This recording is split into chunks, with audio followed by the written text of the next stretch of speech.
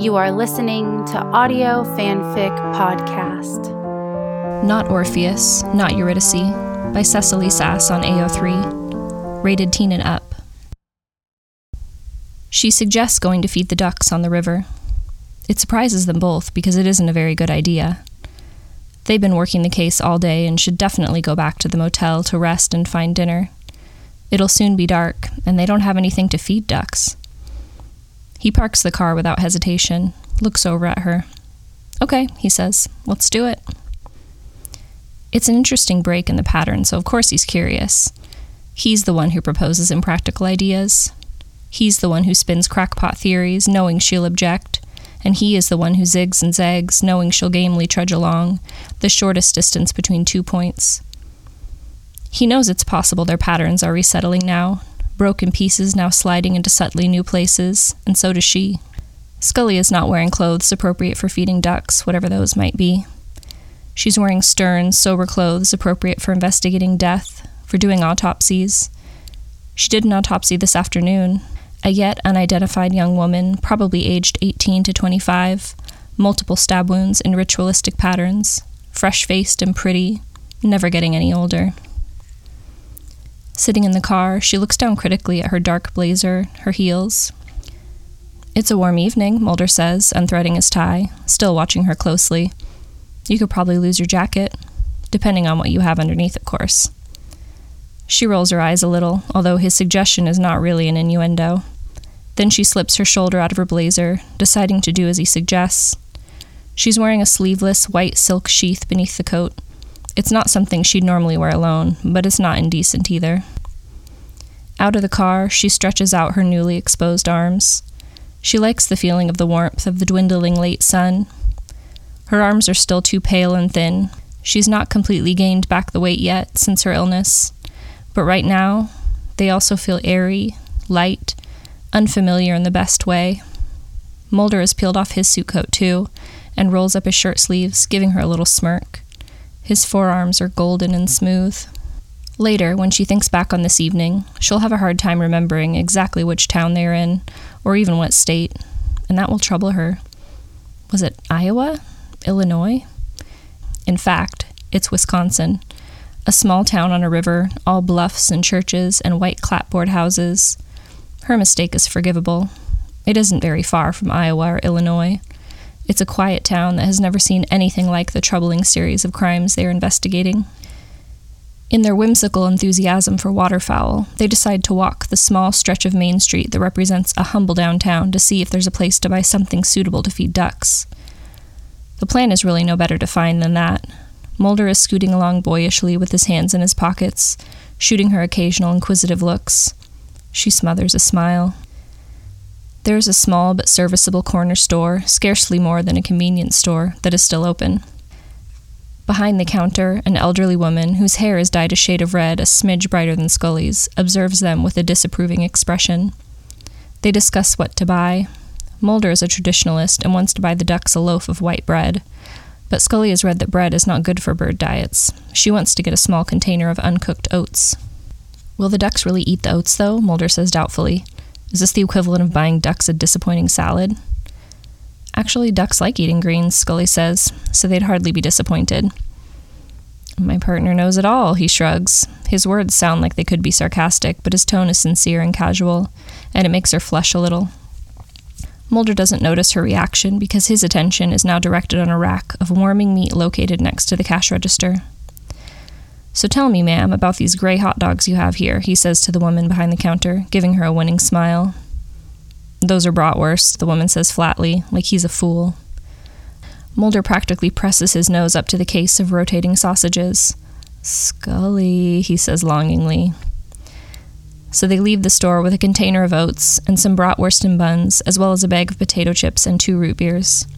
Scully comments that it's as though they've purchased dinner for a pair of hungry 10-year-olds, and Mulder just nods vigorously and bites into his bratwurst, obviously relieved that adult Scully is nowhere to be seen tonight. There are carved stairs set in the side of the short sandstone bluff that leads to the river. There's a narrow park on the bank, almost entirely empty of people. There's a weathered gray picnic table, the color of bone, where they settle in to eat their juvenile dinner. The little town hews to the curve of the slow-moving river, which now sits before them, dark green, flat, and wide. They're quiet as they eat, even Mulder. All around them the world is verdant, still. The sun has started to sink below the tree line on the opposite river bend, conferring upon the sky a marigold glow. "Shh," Mulder says, tilting his head, his finger to his lips. Scully is chewing bratwurst. She swallows, stares at him quizzically. "Hear that?" he says, and she does.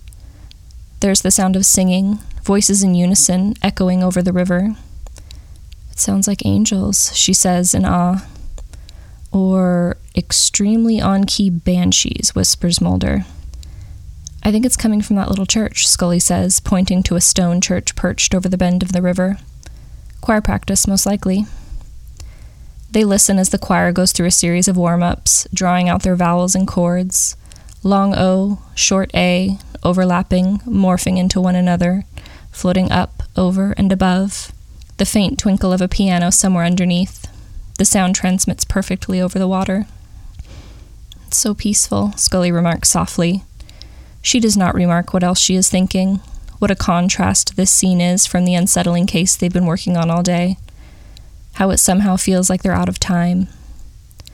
Mulder, also listening, moves his head up and down slowly in a nod. The sinking sun has turned his skin shades of honey, but Scully notices the faint half-moons imprinted under his eyes. The case has been worrying him, but the half-moons have been there far longer than this case. She's not yet gained back the weight she lost during her cancer, and Mulder has not gained what parts of him he lost either. "Hey, where are the ducks, Scully?" Mulder says after a moment. "I don't see a single duck." "There are some in that bend over there," Scully points further down the river.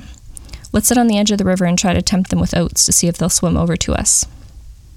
So they sit on a grassy spot near the lip of the river, a damp spot dotted with little gray wisps of bird feathers, the tantalizing promise that at least once, anyway, ducks did frequent their location. Although Scully hesitates for a moment, they sit directly on the ground, even though they are both wearing dark suit pants, which they will no doubt get very dirty. Scully experimentally tosses a few handfuls of oats into the water, craning her head to see the reaction of the distant ducks. "Are you going to call them, Scully?" Mulder says, amused. "Here, ducky, ducky, ducky." "I prefer to preserve my dignity and let them simply discover us," Scully says. "Good strategy," Mulder says, "because you've got one fan already." A single duck has doggedly begun to swim towards them. The duck is immediately greeted with an overwhelming cascade of oats, as Scully and Mulder both toss large handfuls at the same time. The duck appears startled, but then seems to adapt, snapping food eagerly up within its reach. "Success, Scully," Mulder beams at her, wiping oat dust on his pants. He then spins back to the duck and cups his hand around his mouth. "Hey, go tell your friends, buddy. Free oats." The choir in the distant church has moved on past warm-ups and has begun to sing something resounding and joyful in Latin. Scully recognizes it as a setting of the Sanctus. Sanctus, Sanctus, Dominus Deus. She closes her eyes and concentrates on the lyrics. Mulder notices her listening. "It's Bach, right?" he says. "Mass in B minor?" "My partner knows it all." Scully opens her eyes to give him an impressed nod, and he shrugs modestly. The male voices proclaim the words Sanctus rather grandly. The female voices layer behind, dizzying, spiraling, ever-building. "It's beautiful," Mulder says, "but maybe too dramatic of a soundtrack for feeding ducks." "They seem okay with it." Scully nudges him, gesturing. The rest of the ducks are headed their way in a determined little clump. And so they feed ducks together to a heightened choral scene. When Scully remembers it later, she will remember that the choir seems to crescendo every time she throws a handful, and it's preposterous, but it feels a little like a dance. She tries to feed all the ducks roughly the same.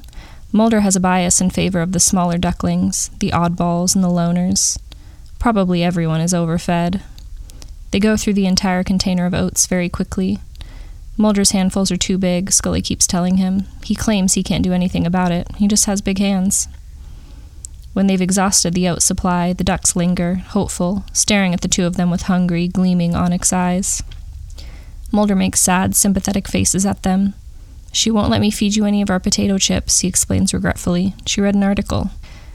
"I only have their health in mind," Scully says archly, turning to return to sit.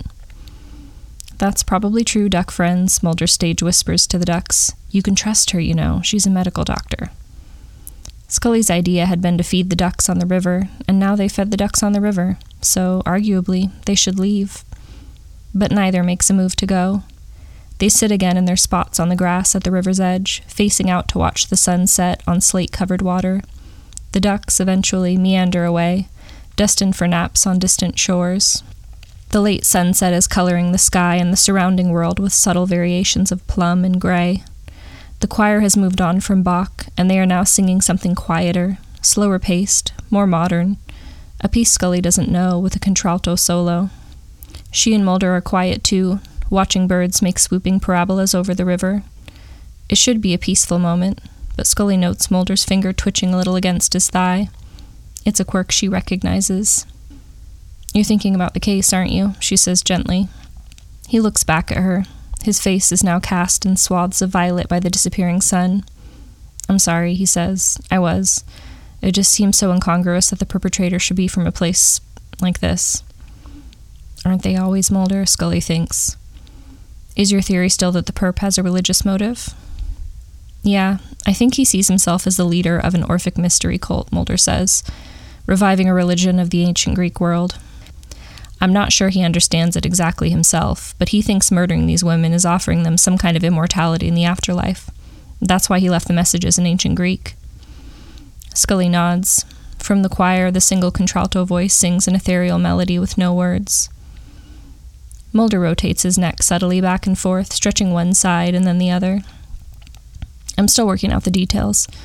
I thought we might go talk to the people at the university tomorrow, see if there were any students of the classics who fit the profile. He lets out a breath. Anyway, we don't have to talk about it tonight. You're probably right to try to give our minds a rest. Scully nods again cautiously, but she doesn't think that's exactly why she brought him here, to give their minds a rest. She doesn't say that, though, because it certainly begs the question of why she did bring him here, a question she isn't sure she could answer. What's an Orphic mystery cult, Mulder? She asks instead. An old Greek religion that sprung up around the mythological figure Orpheus, Mulder says. Orpheus, Scully repeats slowly. The word Orpheus instantly makes her think of the constellation of Lyra in the night sky, the shape of Orpheus's lyre. It also reminds her of her father, testing her on names of constellations on the beach. She wishes she and Mulder had a blanket so they could lie flat on their backs right now, peer up at the sky and watch the stars as they blink one by one from the gray-purple firmament. You know the story, Scully? Orpheus, the musician? Orpheus and Eurydice? She does know it, of course, but truthfully, hearing him recount a story in that moment, in this quiet, intense cadence, sounds somewhat delightful. She has the fleeting impulse to pretend that she doesn't remember it, but playing at being less intelligent is not a game she enjoys, especially not with Mulder. Yes, I know it, she says, running her fingers up and down her bare arms. But tell me anyway. Tell you anyway? He glances over at her, surprised, apparently not aware of the potential effect of his own storytelling gifts. Okay. He takes a deep breath. So you remember that Orpheus was the Greek hero who wasn't famous for fighting monsters. The musician, the poet, famous for playing his lyre and singing his ballads, a sensitive sort. As if they are responding to his cue, from over the river the choir starts something new, a traditional 19th century song in a minor key, a more appropriate, melancholy choice, something about being a stranger, about going over Jordan, about going over home. Orpheus is set to marry his true love, Eurydice, but wouldn't you know it, their marriage is cursed, and on the day of their wedding, she's bitten by a snake, and she dies. Tragic, comments Scully, reaching for the potato chip bag. Yeah, Mulder says. Yeah, one of several tragic turns in this story. He takes another heavy breath. Well, Orpheus can't see letting matters lie as they are. He can't imagine continuing on without Eurydice. So he decides to travel to the realm of Hades, god of the dead, the underworld, to work out a deal to bring her back. Scully, who had been crunching quietly on a potato chip, turns hesitantly to look at him. The light is getting lower now, so he's becoming a silhouette, a gray and gaunt shade himself, but she can see steely glint reflected in his eyes. Now this is one of those acts, Scully, that sounds really selfless and brave, but when you start examining it closely, you see that it really isn't. Because losing Eurydice isn't just about losing Eurydice. It's about losing himself. Orpheus can't imagine just going on with his life like normal, waking up, eating breakfast, playing his little lyre, the daily grind without her there. Who is he without Eurydice? What is even the function of an Orpheus on this planet without a Eurydice? So he has no choice but to go to the underworld, see? It's a selfish act, really. Yeah, she says softly. He sounds like a total selfish monster, all right. So he takes his lyre and he goes down to the place from which no one ever returns, the underworld. And because he has this golden singing voice, he's able to charm Hades and his queen. And they agree to make a deal. They'll give him back Eurydice. All he has to do is walk back from the underworld in living daylight with Eurydice following behind him, and all Orpheus has to do is not look back. Just walk towards the sun, facing forward, never look back. Never check behind him to see if she's really there. But he can't do that, Scully says tenderly, watching Mulder. He can't, Mulder says. He really can't. He can't help it. He doubts just for a moment. He has to turn around to make sure she's still with him. And then she's gone. Whoosh. She's a pillar of salt. Not a pillar of salt, Scully says. That's a totally different story, Mulder. That's Lot's wife from Genesis. I know, he says. I hate that story too. I hate both of them. His knee bounces a few times in agitation, and he crosses his arms moodily over his chest. She's taken aback. This is all a much stronger reaction than she would expect. Mulder has always seemed very fond of the folklore and mythology he dips into so often professionally. Rather too fond, actually. She isn't sure she wants to ask, but she does. Why do you hate it, Mulder? I think it would be obvious, Scully. Orpheus and Eurydice have almost succeeded. At something truly extraordinary. At fighting back something that you aren't supposed to be able to fight at all. And then he has one moment, just one moment of self-doubt. And that's all for nothing. He loses her forever. To death, to oblivion. Ah, she says. You place a lot of responsibility on his shoulders. Why do those stories have to end like that, he says. I suppose there's some preachy lesson for a pre-modern society about never doubting, about always trusting God, the authority. Yes, Scully says tentatively. Also, I imagine it's hard to just write stories about being happy. Happiness is an extremely uneventful subject. Mulder says, sounding unconvinced. She thinks for a moment about happiness, about moments in her life she's been really, really happy. And for all her recent troubles, there are many. She can stack those moments up in her mind like a pile of old postcards. She wonders what Mulder knows about happy moments. And Mulder, Scully says, her voice a little unsteady, you know, that's not how the story ends, not really. He doesn't say anything for a moment. How does the story end then, Scully? Well, she hesitates. He makes the deal. She leaves the underworld. He doesn't look back. He looks over at her now, and because of the low light, she can't make out any detail of the expression on his face. Then what? I guess life goes on like normal for him, Scully says. Waking up, eating breakfast, playing his little lyre. The daily grind. Not much to write a ballad about, Mulder says. No, Scully says. That does sound pretty uneventful, he says. A tiny pause. What about her?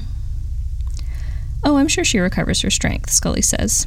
She tries not to be afraid. She worries for him, of course. You don't go to the underworld like that and not suffer some residual effects. They both went to the underworld, though, he says. True, she says. Yes, and it will probably always leave its fingerprints. On both of them. Yeah, he says. It would.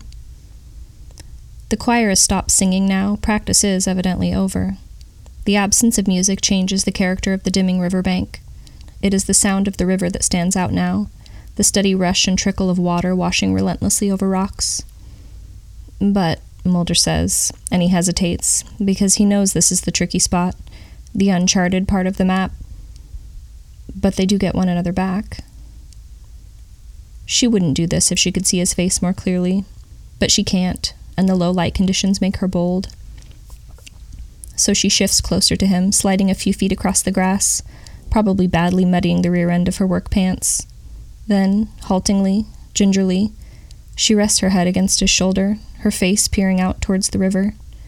She thinks this is probably a questionable category of touching Mulder, a category that is eminently understandable when one is dying, but not easy to explain exactly once one is surviving again.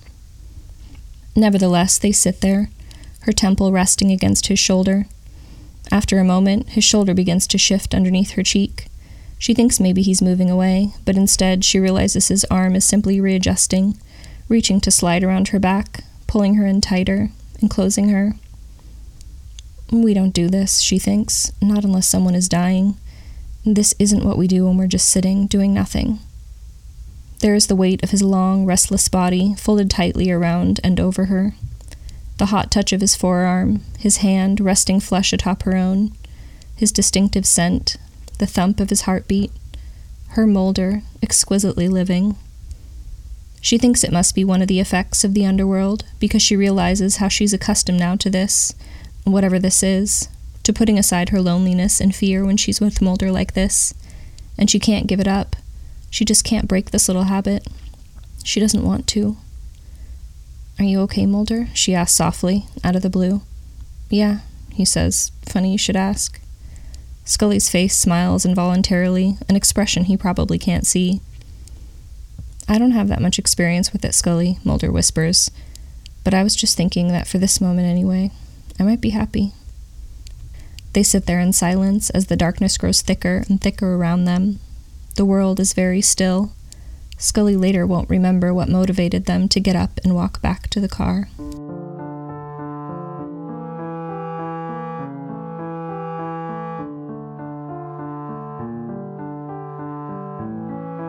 If you like this story, please follow the link to the writer's page and leave some love. Kudos, comments, or subscribe. They'll love hearing from you. Then you can head over to our Patreon page and contribute to Audio Fanfic Podcast. As a member, you are granted early access to one new story per month. That's www.patreon.com/audiofanficpod. Thank you for listening, and remember, the stories are out there.